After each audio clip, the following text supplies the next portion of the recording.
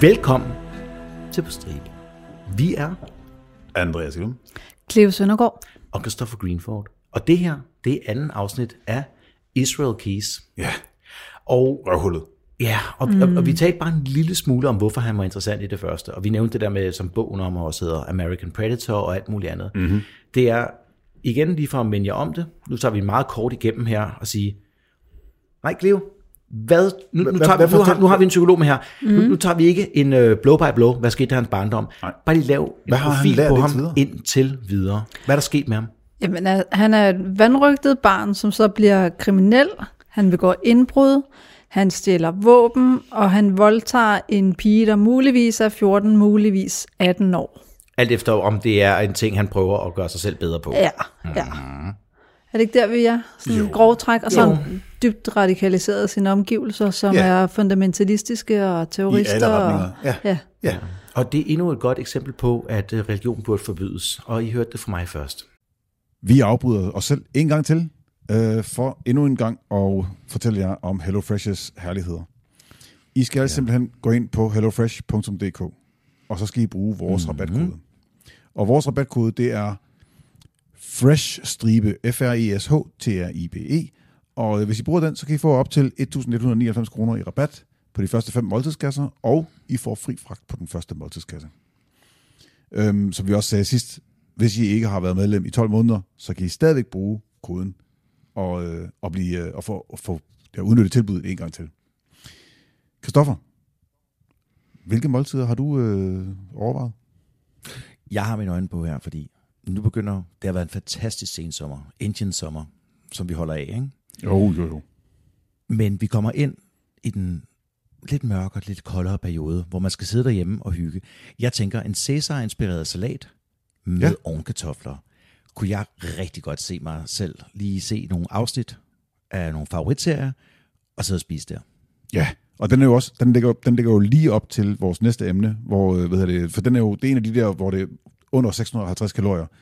Hvor kalorierne er i fokus, ikke? Hvor kalorierne er i fokus, lige præcis, fordi vores næste emne er, altså det er jo næsten som 3 appelsiner om dagen, ikke? Det er næsten som 3 appelsiner om dagen. Der er i hvert fald fokus på sult. Er det ikke det, vi siger? Men der er aldrig fokus på sult, hvis du har et abonnement på HelloFresh. Hold kæft, du spytter dem simpelthen ud af ærmet. Det er jo helt crazy. I know. Vi har fået at vide, at vi ikke er så sjove længere, så vi er nødt til at gøre noget ved det, ikke? Så ind på hellofresh.dk, brug fresh-stribe, FRESH-TRIBE, alt sammen med småt, så får I rabatten, og så skal vi holde dem længere, eller skal vi bare vende tilbage til afsnittet? Vi skal bare sige, at lyt videre, det bliver vildt. Nej, det var ikke. Det har jeg sagt i rigtig det har vi faktisk sagt. Og Andreas, jeg er også glad for, at du også er med mig her, så kom at os. Og synes I, det er godt, at han har så let adgang til våben? Det er bare lige for tige de der folk, der bare er kommet frem af woodwork. Det synes jeg ikke er noget problem overhovedet. Fordi hvad er det med våben? Jamen, har våben nogensinde dræbt nogen? Nej, våben dræber ikke nogen. Mennesker med våben dræber nogen. Mennesker, der har adgang til våben, dræber nogen. Nå. Altså et våben, der ligger for sig selv, er ikke farligt for sig selv. Nej. Det er først, når vi giver våbnene til nogen. For guds skyld, nej.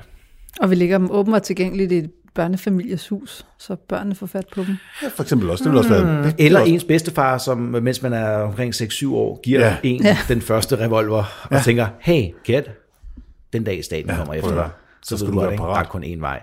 Eller de der... Det er ligesom en spejder. De der med en... Næste afsnit, vi er i gang. Ja. Jeg ved godt, du ikke kan gætte, hvad jeg vil sige. 1997.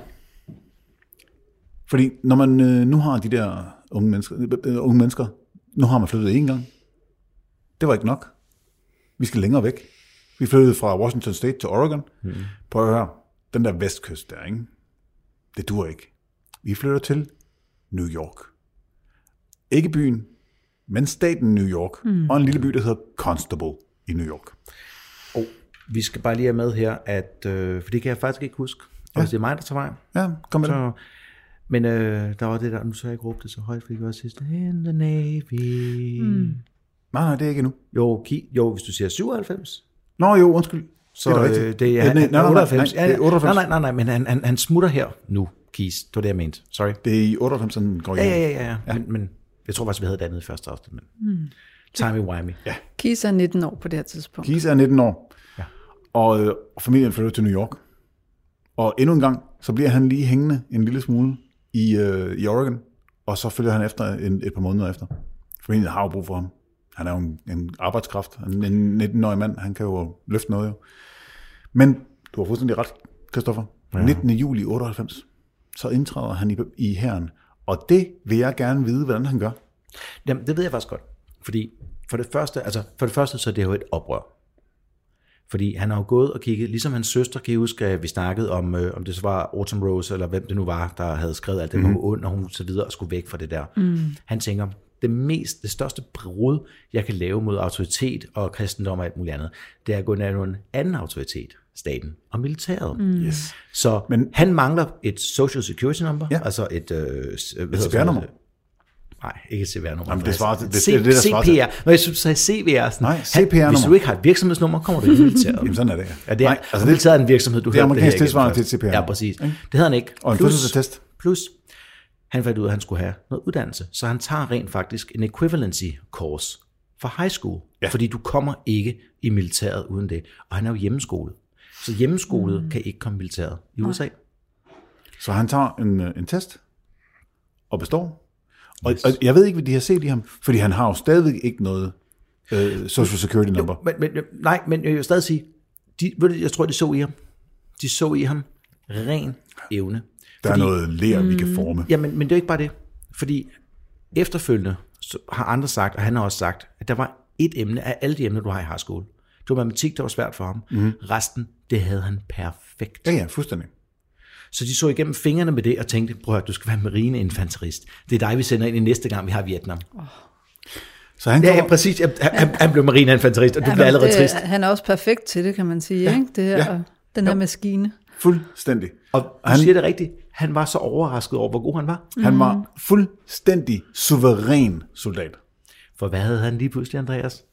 Jamen, struktur, rammer, regler. Det er mig, der står og tegner vægge her. Så han kommer til basic training i Fort Hood i Texas, og så bliver han udstationeret i Egypten i 6 måneder. Og mange år efter, der er der nogle FBI-folk, der opsøger hans soldaterkammerater. Kan vi lige huske, at en af tingene, han var rigtig god til i militæret, Andreas. Hvad var det sjovt nok? Han var en aldeles fremragende finskytte. Det undrer mig ikke. Nej. Fordi vi kalder det ikke sniper og alt muligt andet. I militæret er det en finskytte. Og hvorfor kunne han det? Fordi han havde øvet sig, siden han var 6 år gammel. Han kunne ligge i timer. Altså hans bedste evne var at lade være at gøre noget lang tid ad gangen. Og så nu, ja, det er rigtigt, der er faste rammer, ikke? Men de der stramme tøjler, han har haft på, indtil han fyldte 19 år, ikke? Jeg kan huske, det er faktisk ikke den her kammerat, tror jeg. Du tager ham der kammeraten, der så videre. Men hans første kammerater, de sagde, kæft, hvor var han mærkelig. Han havde aldrig set en tegneserie, en tegnefilm. Han havde aldrig hørt noget musik. Han vidste ikke, hvad fodbold var. Så det er lidt ligesom Amish people. Ja, det er totalt fuldstændig. Præcis. Så noget af det første, der skete, så nogle af dem tog med, de tog ham med til en Red Hot Chili Peppers koncert. Og Stone Temple Pilots. Det er en god start. For tomorrow. Og så introducerede de ham for kokain. Jeg skulle lige til at sige, det andet, det var ligesom kulturel kokain, og så kom den ikke, det var... Ved du hvad? Han tog lige 14 dage, hvor han sniffede for $100 om dagen. Ej. Og så tænkte han, det her, det fjerner min kontrol. Det her, det er en glidebane. Så var det ud. Så tog han aldrig stoffer igen. Så tog han en cold turkey, og så tog han aldrig kokain igen. Fordi han fattede, at det er noget, der er virkelig forførende for hans personlighed. Nej. Han mistede kontrollen. Han mistede kontrollen. Han kunne ikke lide, at han ikke kunne ligge der og være... Ja. Han prøvede også LSD en enkelt gang eller 2. Man så kun farver og sådan noget, og så det synes han ikke var så fedt. Til gengæld, Andreas, der er jo et stof, han ikke kunne sige nej til. Alkohol. Now there's a temporary solution. Homer, you're right. Han elskede, altså han begyndte bare at drikke helt vildt. Og de sagde, at han opbyggede en tolerance, så han lige meget hvad, han kunne drikke nærmest hele dagen, og så stadigvæk lave sine ting. Og så lige snart der var en øvelse på vej, eller nogle store ting, stoppede han det, og så gik han tilbage igen. Ja. Så det er enten eller den her ekstreme evne til at skifte, alt efter hvad du står i. Ja. Og det var 100% valg fra hans side. Nu siger du skifte. Fordi han opdager også, at han er biseksuel. Okay. Og han påstår faktisk, at det har han sådan set egentlig altid godt vidst. Og han har ingen problem, fordi vi er ikke tilbage i en af det der med beating og killing the gay side. Nej, det er 2000. Nej. Altså, en af hans favoritporno-ting senere hen bliver det kan være transgender. Ja, det er rigtigt, ja. Så mænd med bryster og diller, det er hans favoritporno. Det overrasker mig ikke, fordi det er lidt mere krydret end hvad skal man sige, gennemsnittet, ikke? Og han er jo han er et menneske, der søger spænding og grænsesøgende. Ja. Den 15. januar 2000, der bliver han udstationeret i Ægypten indtil 1. juni. Og han oplever nogle ting, mens han er i Ægypten. Altså udover han for det første, så ser han får et verdenssyn. Han får ændret sit verdensbillede af, hvad er USA egentlig. Men skal vi tage dem bagefter? Du kunne lige snakke med det der med potentielt dernede, og hvad der skete. Fordi den har jeg faktisk nogle holdninger til den anden. Ja, det kan vi godt. Skal vi have hans soldaterkammerater? Nej, jeg tænker jo hende der pigen i Ægypten. Jamen, skal vi tage den historie først? Ja. Okay, yes. Jamen, han møder en norsk pige i Ægypten. Og han bliver inviteret hjem på hendes værelse, eller hotelværelse, eller hvor hun nu bor. Og så, som han selv siger, han mister kontrollen en lille smule. En lille smule. Ja, og når Keith siger en lille smule. Og det er lige ved, det går, og som man siger, det er lige før det går galt. Okay, vi tror på dig, Izzy. Nej, måske ikke. Og det han selv fortæller, at han lærer af den her situation, det er, at han må ikke miste kontrollen med nogen, der kan spores tilbage til ham selv. Hvad var det, der skete? Jamen, det er... Han siger ikke andet. Han går ikke i detaljer med andet, end at jeg mister kontrollen. Jeg har lidt en teori. Det er ikke kun kontrol. Andre har set ham i forbindelse med hende. Ja, nemlig. Så kontrollen går længere end sig selv. Altså, det er ikke hans selvkontrol. Det er kontrol over situationen. Jeg vil påstå, at han... de har taget hjem til hende. Under hvilke forudsætninger ved vi ikke.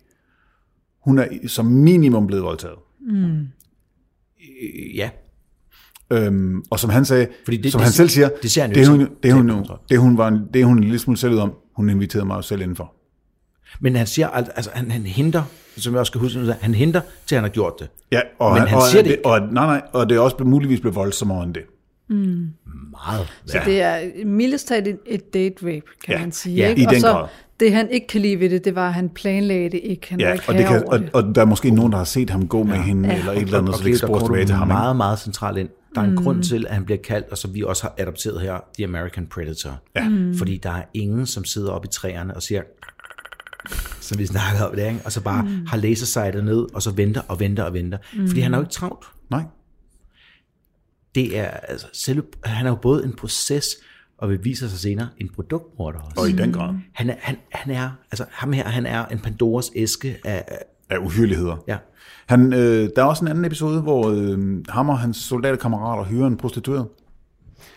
Og Israel får første tur. Hvis man er prostitueret, og man går hjem med en helt flok soldater, please, over dit liv. Altså, det er fandme at være sexarbejder, og det er fandme nok alle de der ting, men i Egypten, at gå hjem med en flok marines. Nu synes jeg, du slutshamer. Nej, det gør jeg ikke. Jeg siger bare, tænk på din egen sikkerhed. Jeg er fuldstændig ligeglad, hvad folk gør, men tænk på din egen sikkerhed. Specielt når en af dem er Israel Keith. Jeg står bare og tænker på, om hun havde et valg. Ja, det var også en mulighed. Nok. De andre soldaterkammerater fortæller, at de hører lige pludselig et skrig inden fra værelset. Ja. Og så kommer hun løbende ud, og med Israel Keith løbende lige efter sig. Og han prøver at forhindre hende i at forlade, hvor de nu end er. Hotelværelse, eller hvad det nu er. Han vil give penge. Jamen det tror de. I første omgang, så tror de, at hey, du skal have dine penge, du skal have dine penge. Glem det. Eller jeg har gået over stregen, du får nogle flere penge. Ja. Det er ikke det, der sker. Han prøver bare at forhindre hende i at stikke af. Indtil hun sparker ham i skridtet og løber ud af døren.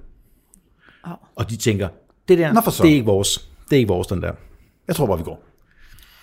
Så de er jo seriøst bange for Keith. Ja.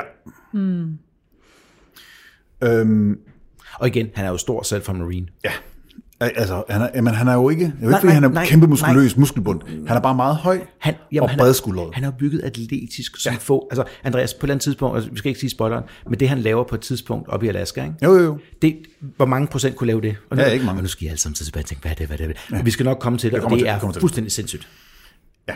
Ja. Han skræmmer nogle af sine soldaterkammerater. Nogle af hans soldaterkammeraterne fortæller, at... Nej, Andreas, vi har alle sammen jagtet jern med motorsav. Nej. Det er ikke... Jeg havde en kat, der jagtede jern. Ja. Det var og katten hed Motorsav. Okay. Og han fortæller også kattehistorien til sine studerende kammerater, og de synes ikke, det er sjovt. Nej. Overraskende nok. Ja. Han fortæller den jo som en joke. Nu skal vi grine sammen. Nej. Det er ikke for at sige, at jeg er sej. Det er jo, ej, du skal...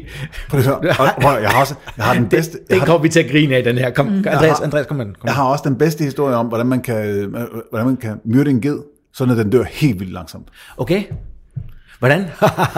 Nå nej. På det tidspunkt, der sidder man alene i rummet, ikke? Det gør man nemlig, ikke? Så han prøver igen at komme på bølgelængde med andre, og tror, at de har samme verdenssyn og det har humor de som ham Præcis, selv. fordi han prøver ikke at skræmme dem og være sejre. Han prøver at finde venner. Så han er socialt intelligent, hvilket giver god mening med hans opvækst. Ja. Altså han er jo, selvom vi har debunket det der med sociopaten, ikke? Han nærmer sig på den gamle definition af sociopaten, der ikke engang kan Han planlægger for meget til, at han kan være sociopat. Jo, men den her ene egenskab her, med, at han er nærmest bare en tom skal, der ikke ved, hvordan han skal agere med andre mennesker. Ikke? Han forstår intet. Han kan ikke engang, han kan ikke engang kopiere dem. Nej. Det er sindssygt. En af dem får også et indtryk af, at ham eller hans søskende måske er blevet misbrugt af faren. Fordi han overhører en samtale, hvor Israel snakker med en af sine søstre, og faktisk overtaler han til ikke at løbe væk hjemmefra. Ja, og sige vent på mig. Hvis det bliver rigtig slemt, så skal jeg nok komme efter dig. Men vi ved ikke mere end det. Jeg vil gerne sige, jeg tror, han er blevet misbrugt af sin far. Eller sin mor. Jeg er nødt til at sige en af de to. Altså faren er jo det obvious valg, fordi du ved, mænd og bu, og så, men den der semi-incestuøse forhold, han får til sin mor, det kan jo godt være, at mor har været ensom i sengen en aften, og fået ham til at komme lidt for tæt på. Nu siger jeg ikke altså alle mulige ting, men ligger krammer mig, holder mig, vi ligger i ske, og på en anden måde. Ja, du skal lægge din hånd her. Okay, Andreas. Okay, det kan du blive fast. Men man forstår mig ret. Altså, det er jo... Der er jo meget i det der, ikke? Og det er også fordi, når man ser overgreb, så tænker vi, og nu bliver det lidt grafisk, bare lige for at sådan karikere det her, ikke? Far, nøgen, smider ham ned, stikker sin big op her. Ja. Tak for det billede. Ja. Det var så lidt. Kvinder gør det nok på en anden måde. Skal gøre det på en anden måde, kan man sige det her. En helt specifik... Så ja, men du kan jo stadigvæk destruere rigtig meget på den konto. Har I jo set, altså der er sådan en meget sjov sag op lige for tiden med nogle af de der YouTube-folk. Nu skal jeg lige sige til vores unge folk her, ikke? Det er en eller anden, okay, hun hedder Cinnamon, eller andet, whatever, Cinnabon, eller kalder hun sig derinde, ikke? Okay. Sådan en 4-25-årig, 4-25-årig, sådan en streamer med det der. Nu er der en nuværende 16-17-årig dreng, eller whatever det er, som dengang han var 14, skrev med ham, mødte ham og alle mulige andre ting. Og hun er jo så gået tilbage i det andet forsvar, og det er ikke for at være efter for det er ulovligt, det der. Ja, men så siger hun, nej. Jeg havde jo aldrig direkte sex med ham. Det kan godt være, at jeg var en umoden og upassende osv. Og det er bare det for at komme ind til, det kan også være, at moren har været på den måde. Ja. Hun lige har rørt ham lidt ekstra, og givet ham et lille kys på munden, og så, hey, er du ikke mors særlige dreng, og så videre. Og du ved ikke, hvad der trigger folk, fordi vi seksuelle overgreb handler jo netop ikke om penetration. Tak. Det var min sindssygt lange forklaring. Men jeg vidste ikke lige, hvad jeg skulle sige det, men ja. Fortsæt.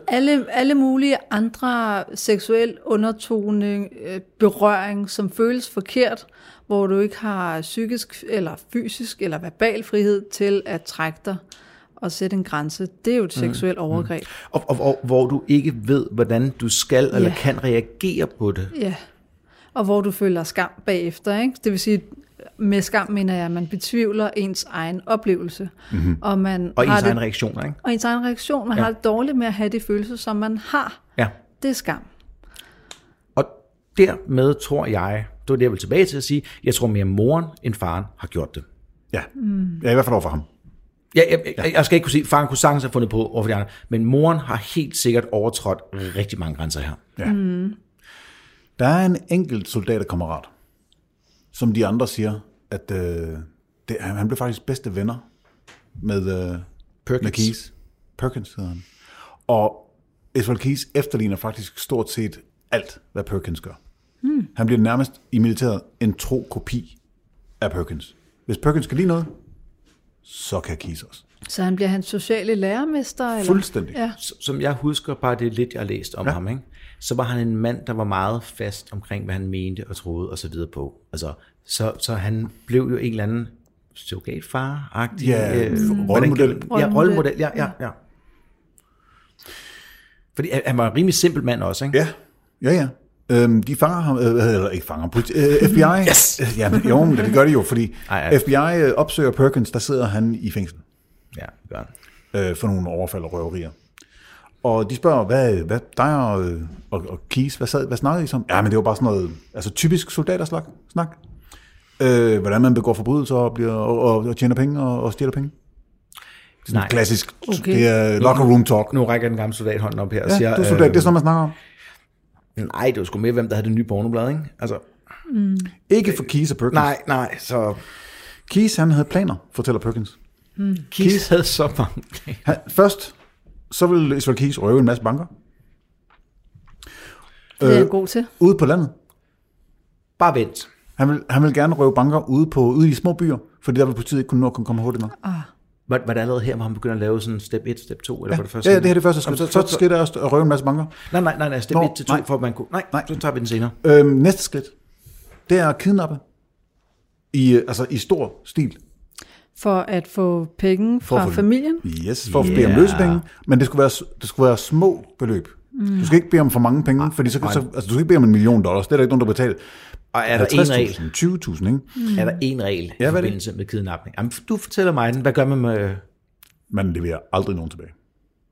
De har set dig. Du kidnapper nogen, så beder du om løsepenge, så får du pengene, og så giver du ikke slip for Fordi dem igen. han har jo siddet og kigget på og lært, at alle dem, der har gjort det, de er blevet taget bagefter. Det er klart. Så man skal bare slå dem ihjel, jo. Så det, man skal huske på, som de altid snakker om, også i criminology, når man lærer det, det er, hvis du har en ting, hvor du kan se, at der er en kidnapper, og der er et offer, og du kan se, at kidnapperen ikke har en maske på, så er du nødt til at slå ham ihjel, før han slår offeret ihjel, fordi jeg har set hans ansigt. Har personen en maske på, så har du stadig en chance. Så har de stadigvæk en teori om, at de gerne vil lade dem gå, ikke?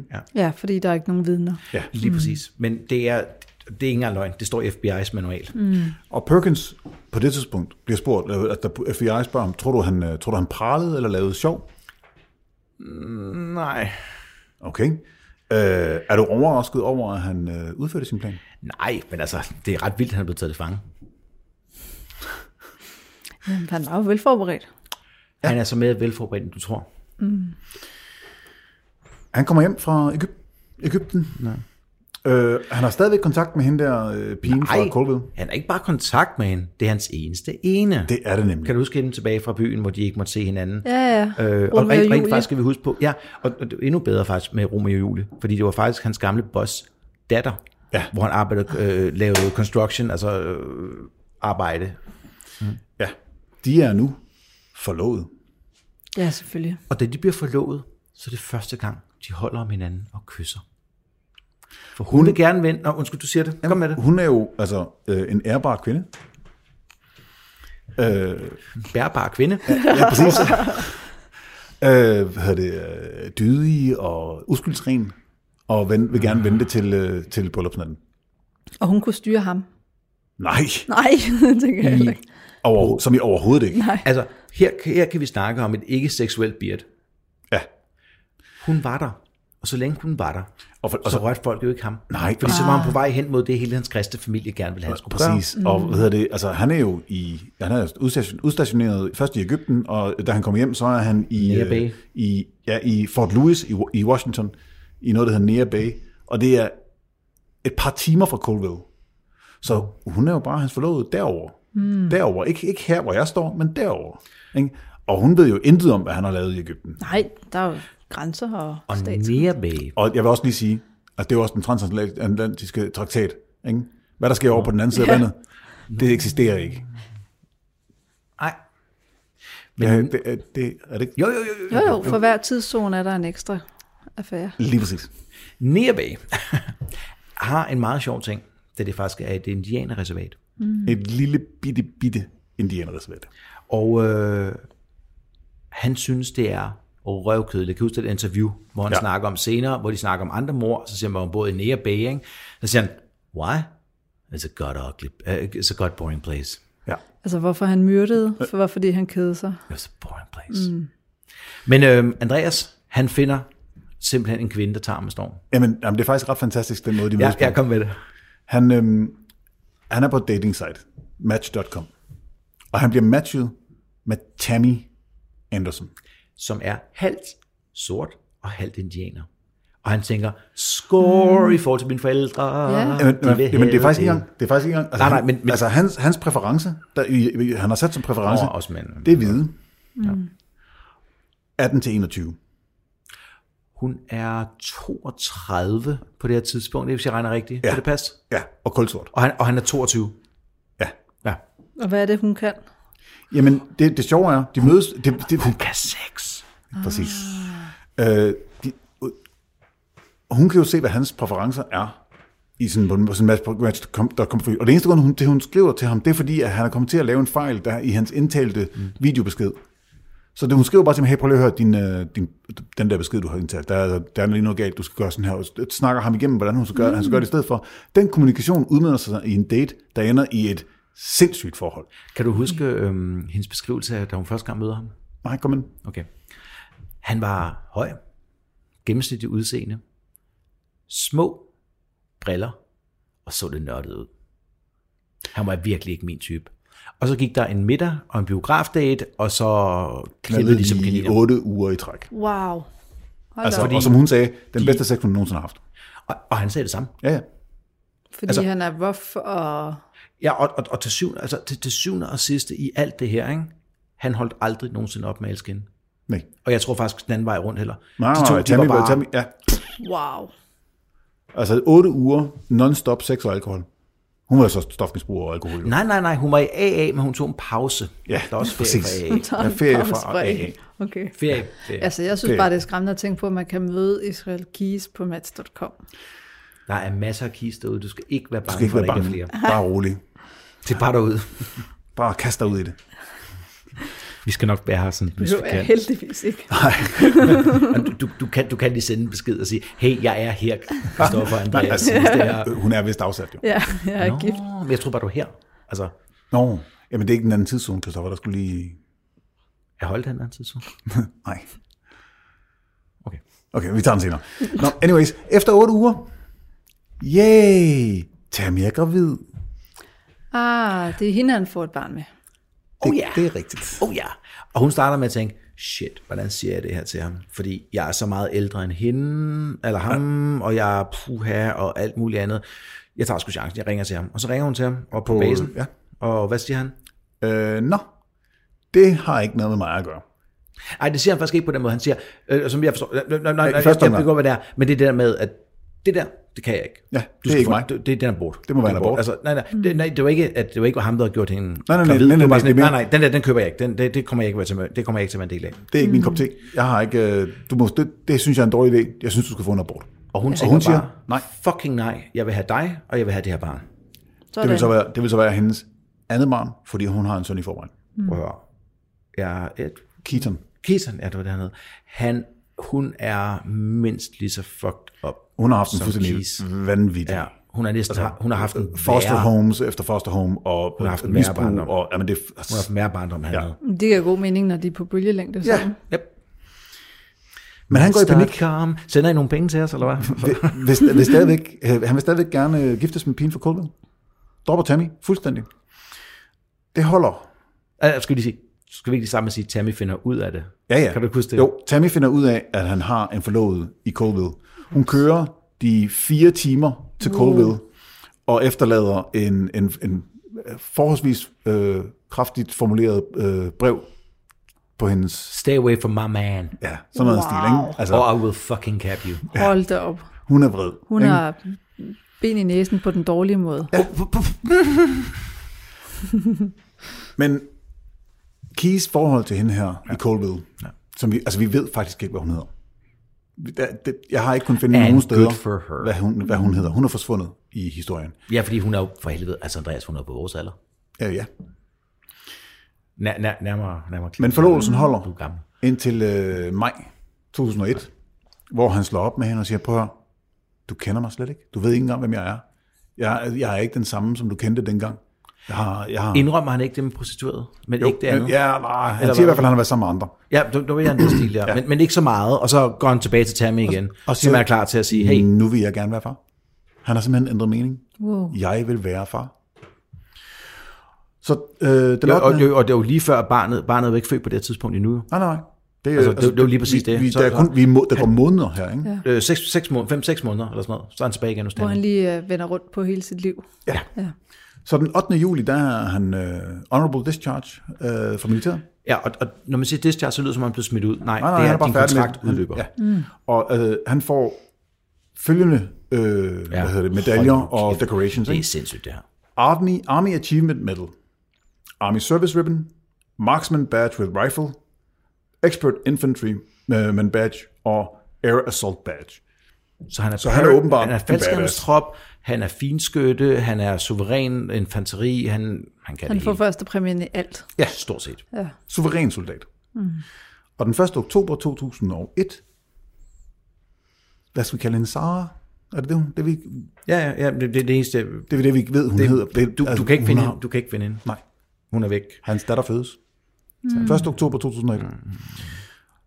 Samme måned, så flytter han ind hos Tammy i Nia Bay på indianerreservatet.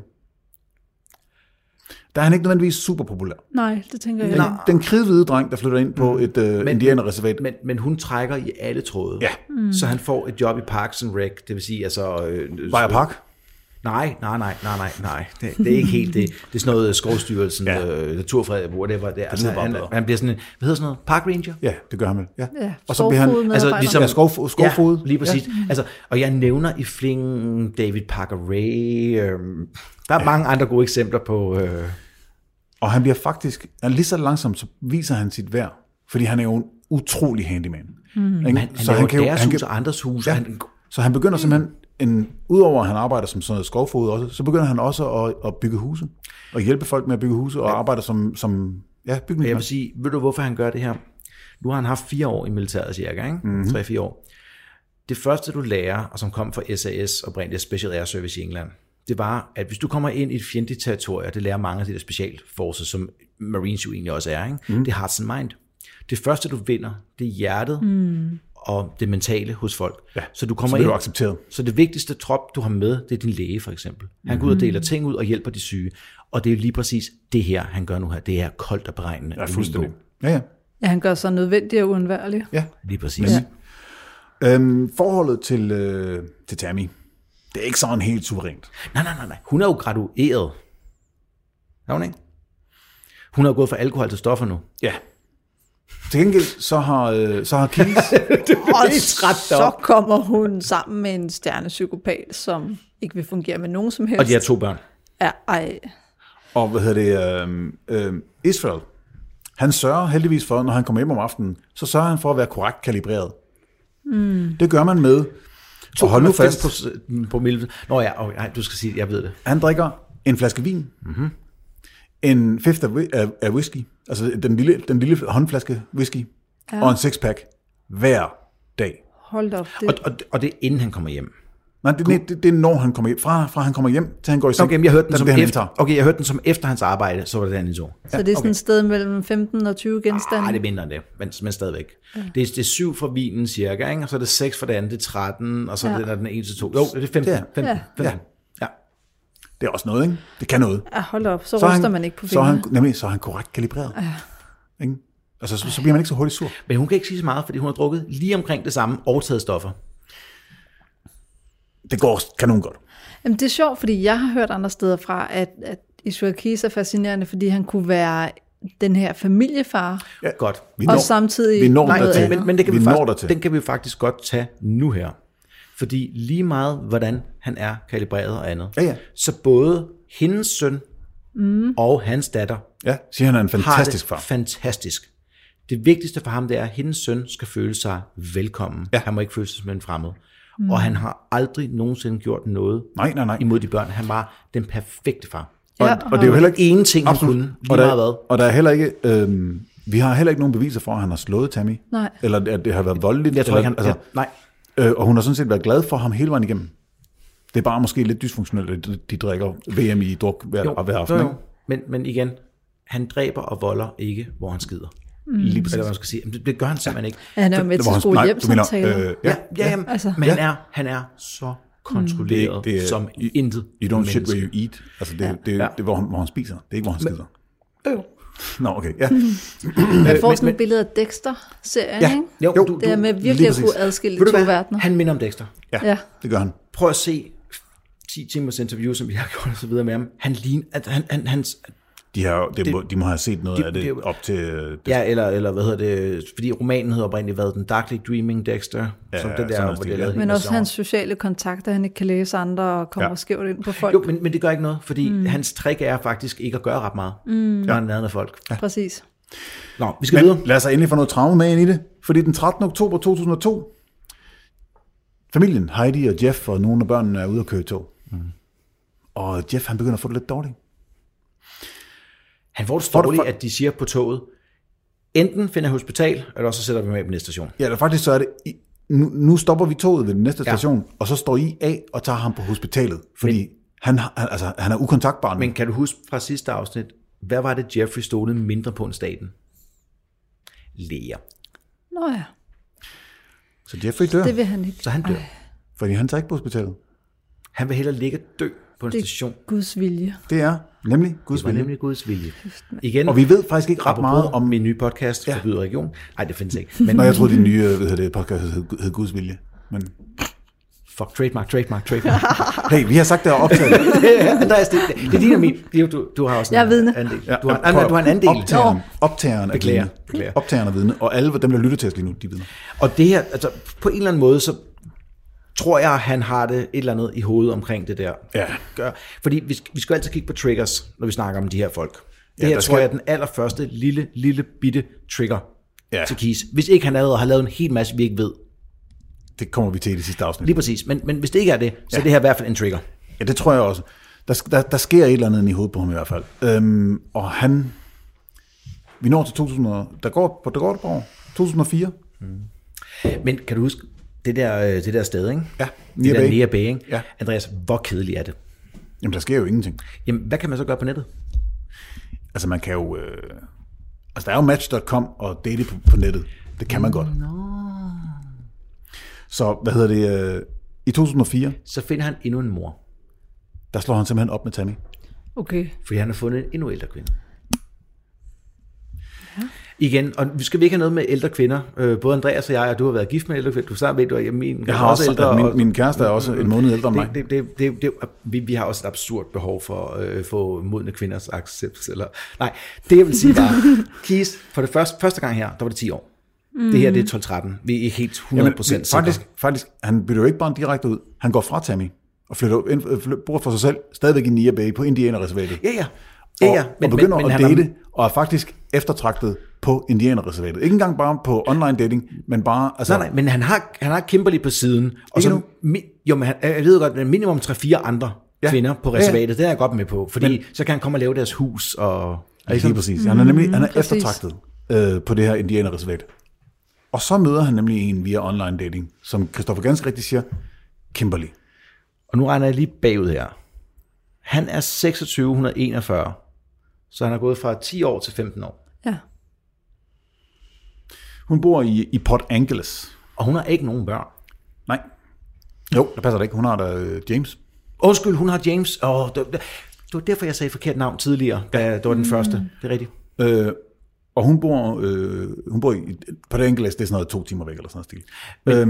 Men hun arbejder på området, på et eller andet. Er der ikke hun er sygeplejerske. Ja, det er sådan her. Og hun arbejder udelukkende som vikar. Så hun rejser simpelthen rundt og er sygeplejerske. Så en kvinde, der kun er der en gang. Ja, jeg skulle lige til at sige det. Det er da meget praktisk, hvis man har sådan en plan med at skrave penge sammen på alternative måder. Han er håndværker nu. Han har hey. Keys har sit eget Keys Construction. Ja. Altså, vildt succesfuldt. Og det er ikke engang løgn. Altså, det er faktisk Keys Construction. Succesfuldt. Bare prøv at du kan spørge så mange i Alaska, hvor vi ender på et tidspunkt her, ikke? Hvor dygtig en arbejder han var. Ja. Der er ikke nogen, der var ikke noget at sætte en finger på. Noget på. Husker jeg forkert? Eller var Keys i samme construction firma på et tidspunkt, som en vis meget kendt seriemorder, jeg tror det var... John Wayne Gacy? Nej, okay, det var Der er 30 år imellem. alt for meget lang tid imellem. Nå, okay. Der er 30 år imellem. Hvis han skulle have arbejdet for John Wayne Gacy, så skulle han have været 3-4 år gammel eller sådan noget. Ja. Nej, ikke engang. Han var dog nok født. Nej, du skal spole 10-15 år længere Ja, nemlig. tilbage. Ja, han var ikke engang født. Nå ja. Han var født i 78. Jamen, så tænker jeg på en anden, hvor der tilfældigvis var en sammentræf. Det er rigtigt. En af de ansatte for John Wayne Gacy, men det er ikke Keith. Nej, det er ikke Keith. Nej. Fordi Keith kørte enkeltmandsfirma altid. Okay. Og der opstår et fremragende trekantsdrama mellem Tammy og Kimberly og Keith. Ja, fordi når man nu skal fejre 1 års fødselsdag med sin datter, og har Tammy. Og kan du huske Tammy sidst, hun kørte jo hen og svinede op videre. Og det er jo Keith, der har Sarah, altså datteren, fordi Tammy er stofmisbruger. Og så kommer Tammy på fødselsdagen og har en forventning om, at de skal holde en fødselsdag sammen. Og da hun så tropper op, så siger Keith, hvad? Nej. Jeg har en anden aftale med Kimberly. Vi skal ud og fejre min datters fødselsdag. Ups. Siger jeg. Og det gør han. Ja. Tammy har det hårdt nu. Ikke? Hun har praktisk talt mistet sin datter til sin ekskæreste. Ja. Skal vi ikke lige sige her, at nu her, så kommer vi næsten der sker nogle ting.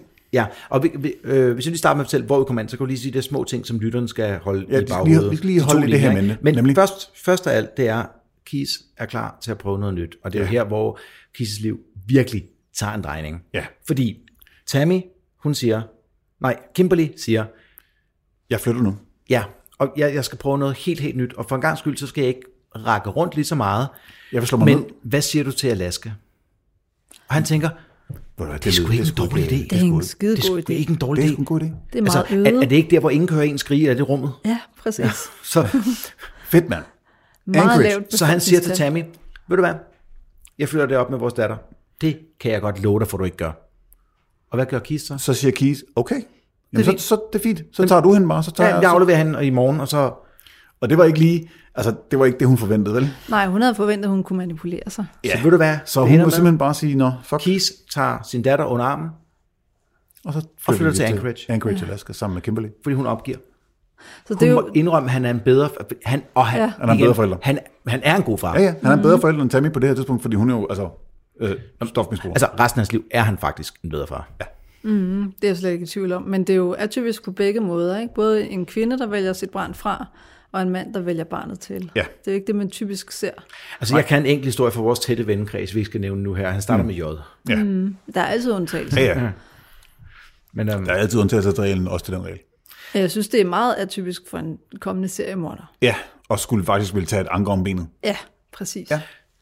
Skal vi hoppe videre til Samantha, fordi dem både, skal vi gemme det? Jamen, lad os bare lige nævne, du nævner det. Lad os bare lige nævne kort, bare sådan forbi passerende sætning her, at i 2005, den 9. april, der køber han en båd, og han køber faktisk båden af Tammys eksmand.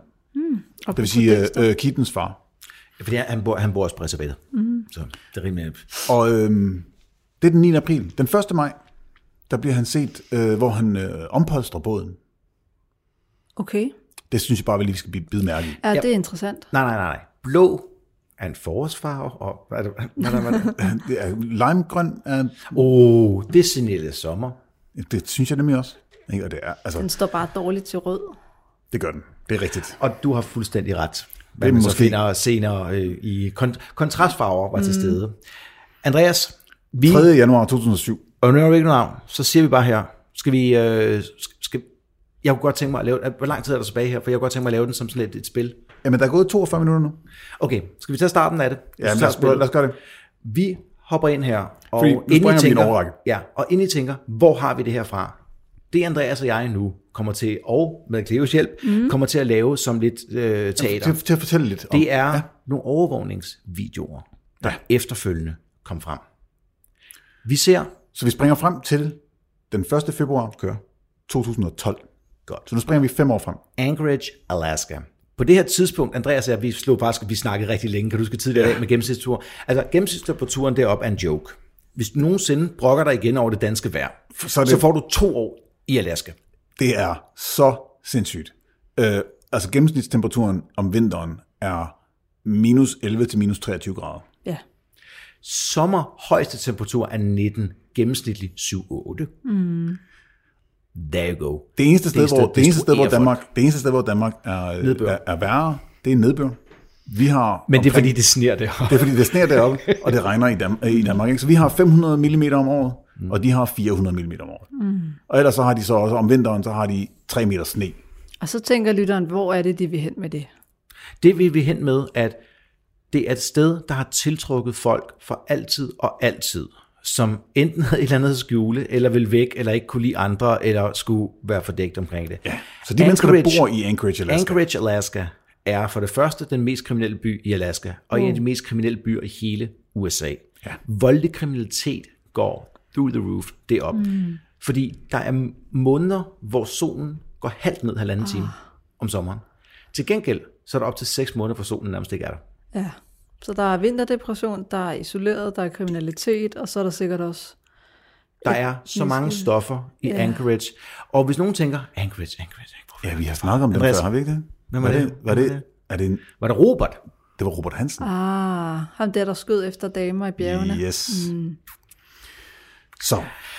Det vi ser her, hvis vi fortsætter her, nu sætter jeg lige, og så kommer der Andreas. Ja. Panorerer ind over en kæmpestor parkeringsplads, downtown Anchorage.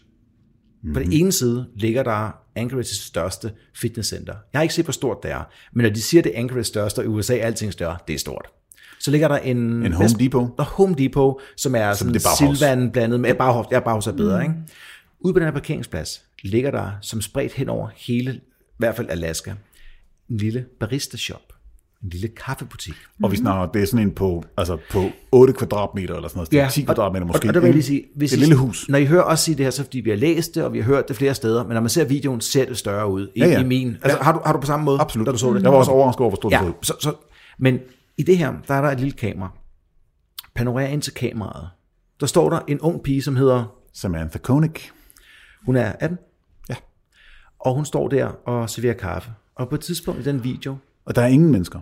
Altså det der er helt øde. Altså hun står og tuller, og lige pludselig kan man se, at hun reagerer. Der kommer en mand på kameraet udenfor, kan man se, at der går en mand hen til forretningen. Ja. Og du ser ham kun lige yderst.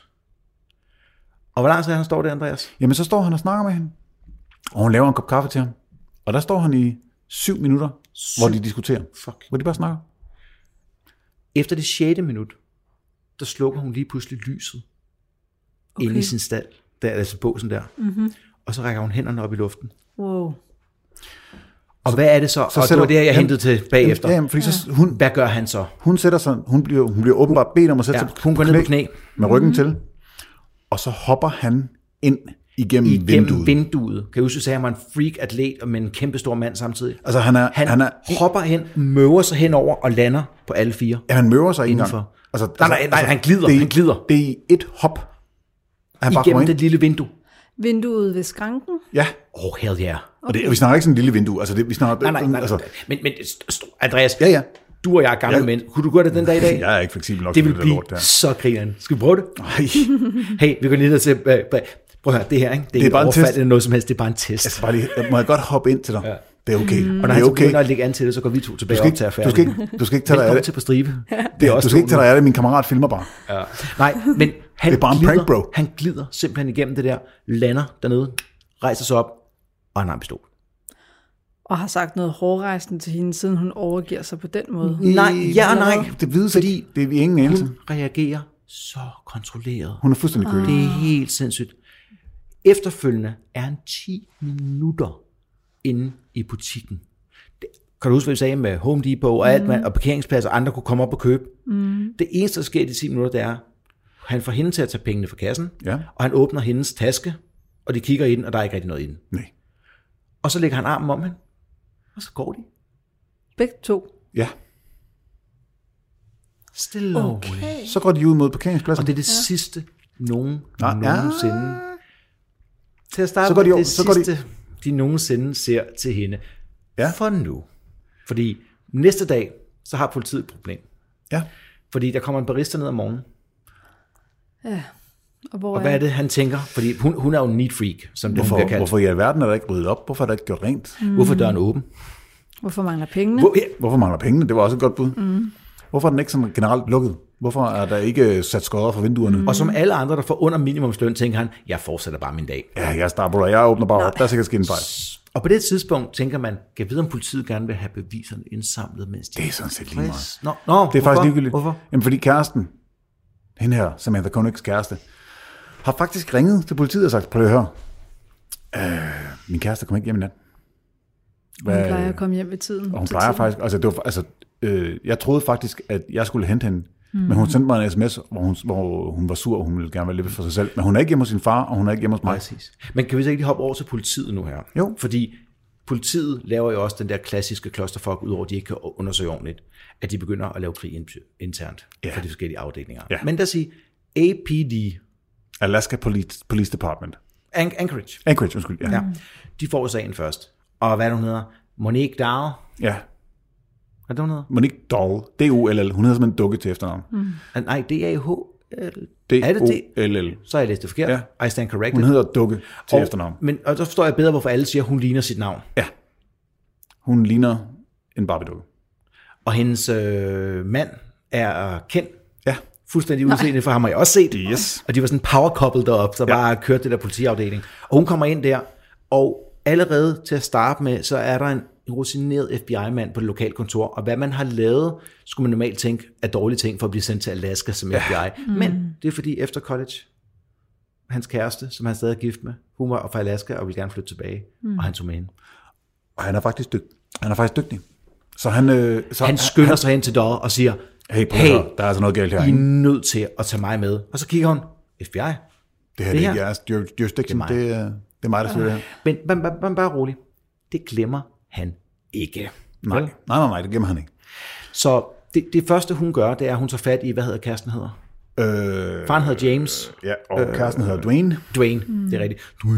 Dwayne. Og han er opvasker på Delight 100, eller sådan noget, den stil der, ikke? Et andet sted. Og siger, hvad kan du fortælle? Og så siger han, det er sjovt, du siger det. Ikke? Ja, hvad?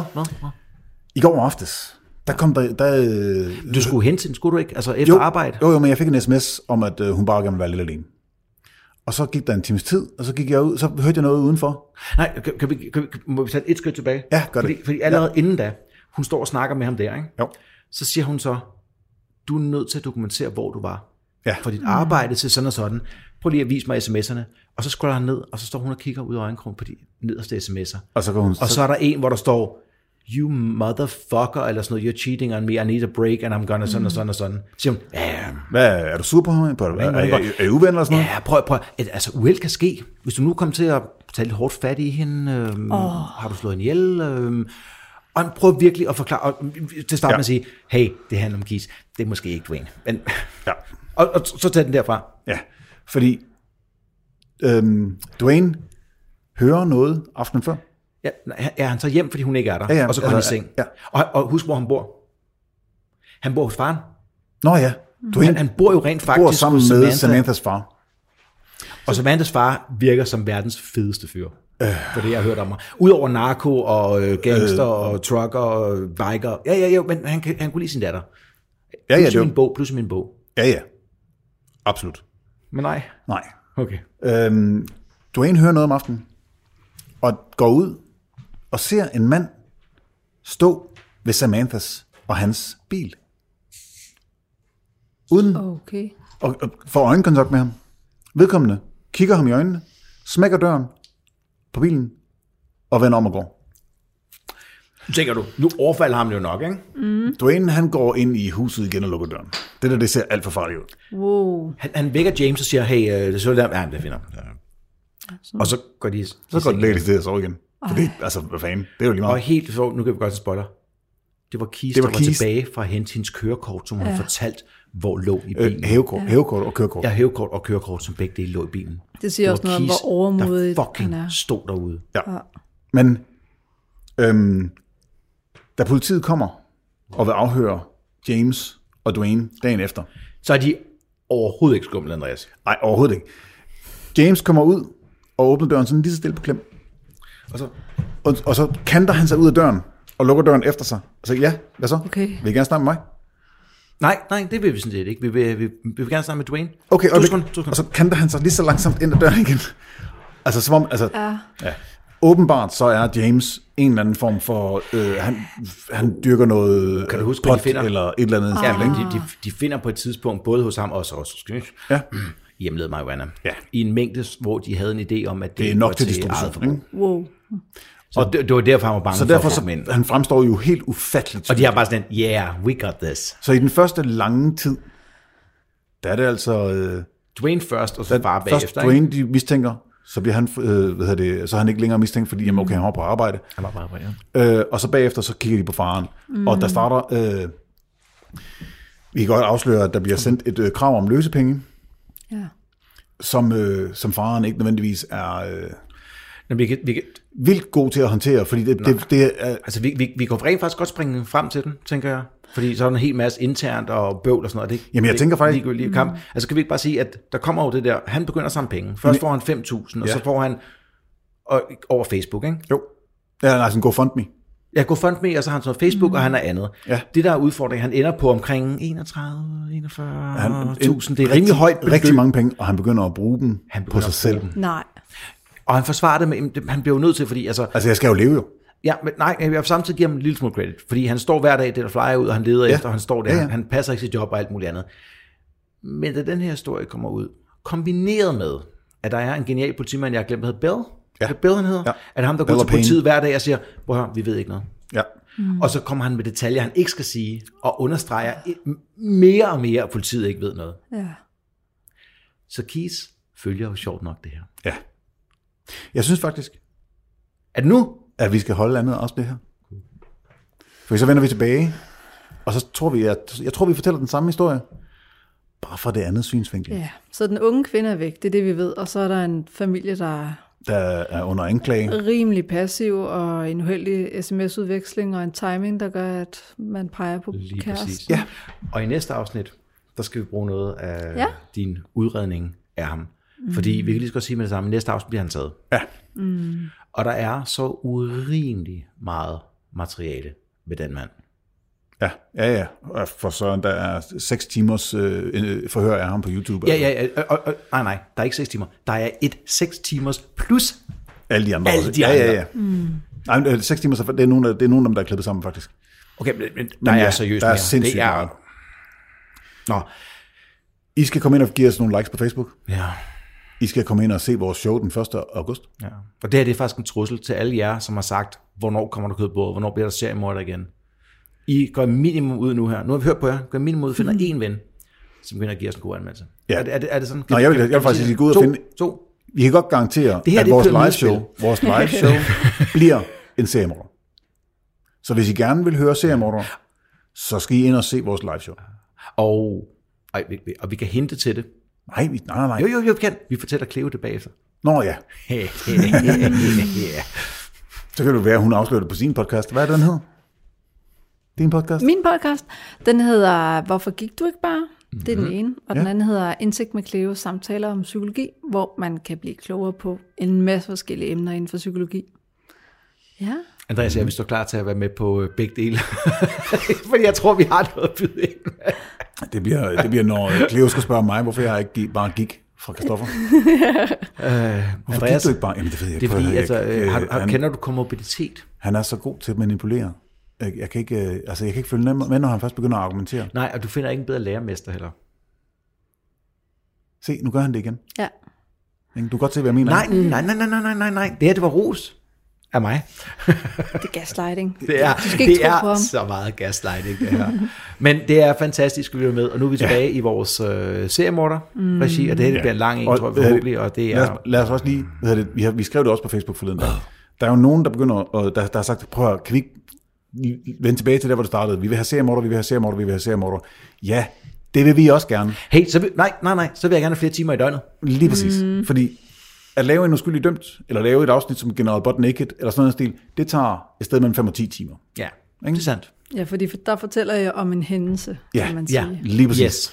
Når vi tager de her deep dives i en seriemorder, vi ender jo med at lave 4 afsnit om Israel Keys. Det er jo, jeg har læst den bog 3 gange. Altså, og jeg har... til sidst, så skal jeg nok give en anbefaling af en podcast, som er det vildeste deep dive i Israel Keys i nogensinde. Kan du lige starte med at sige, hvad den indebærer? Det er 3 sæsoner, ikke? Det er 3 sæsoner af 16 afsnit, som kun handler om Israel Keys. Og hvert afsnit er 30 en halv time til 45 minutter. Det er sindssygt så meget. Det er 48 afsnit om den samme person. Jeg kondolerer til hans familie. Ja. Det har ikke været sjovt. Nej. Nå, det var ligesom Keys dengang, hvor han var... No. Nå. Folkens. Andreas. Nej. Pas godt på jer selv.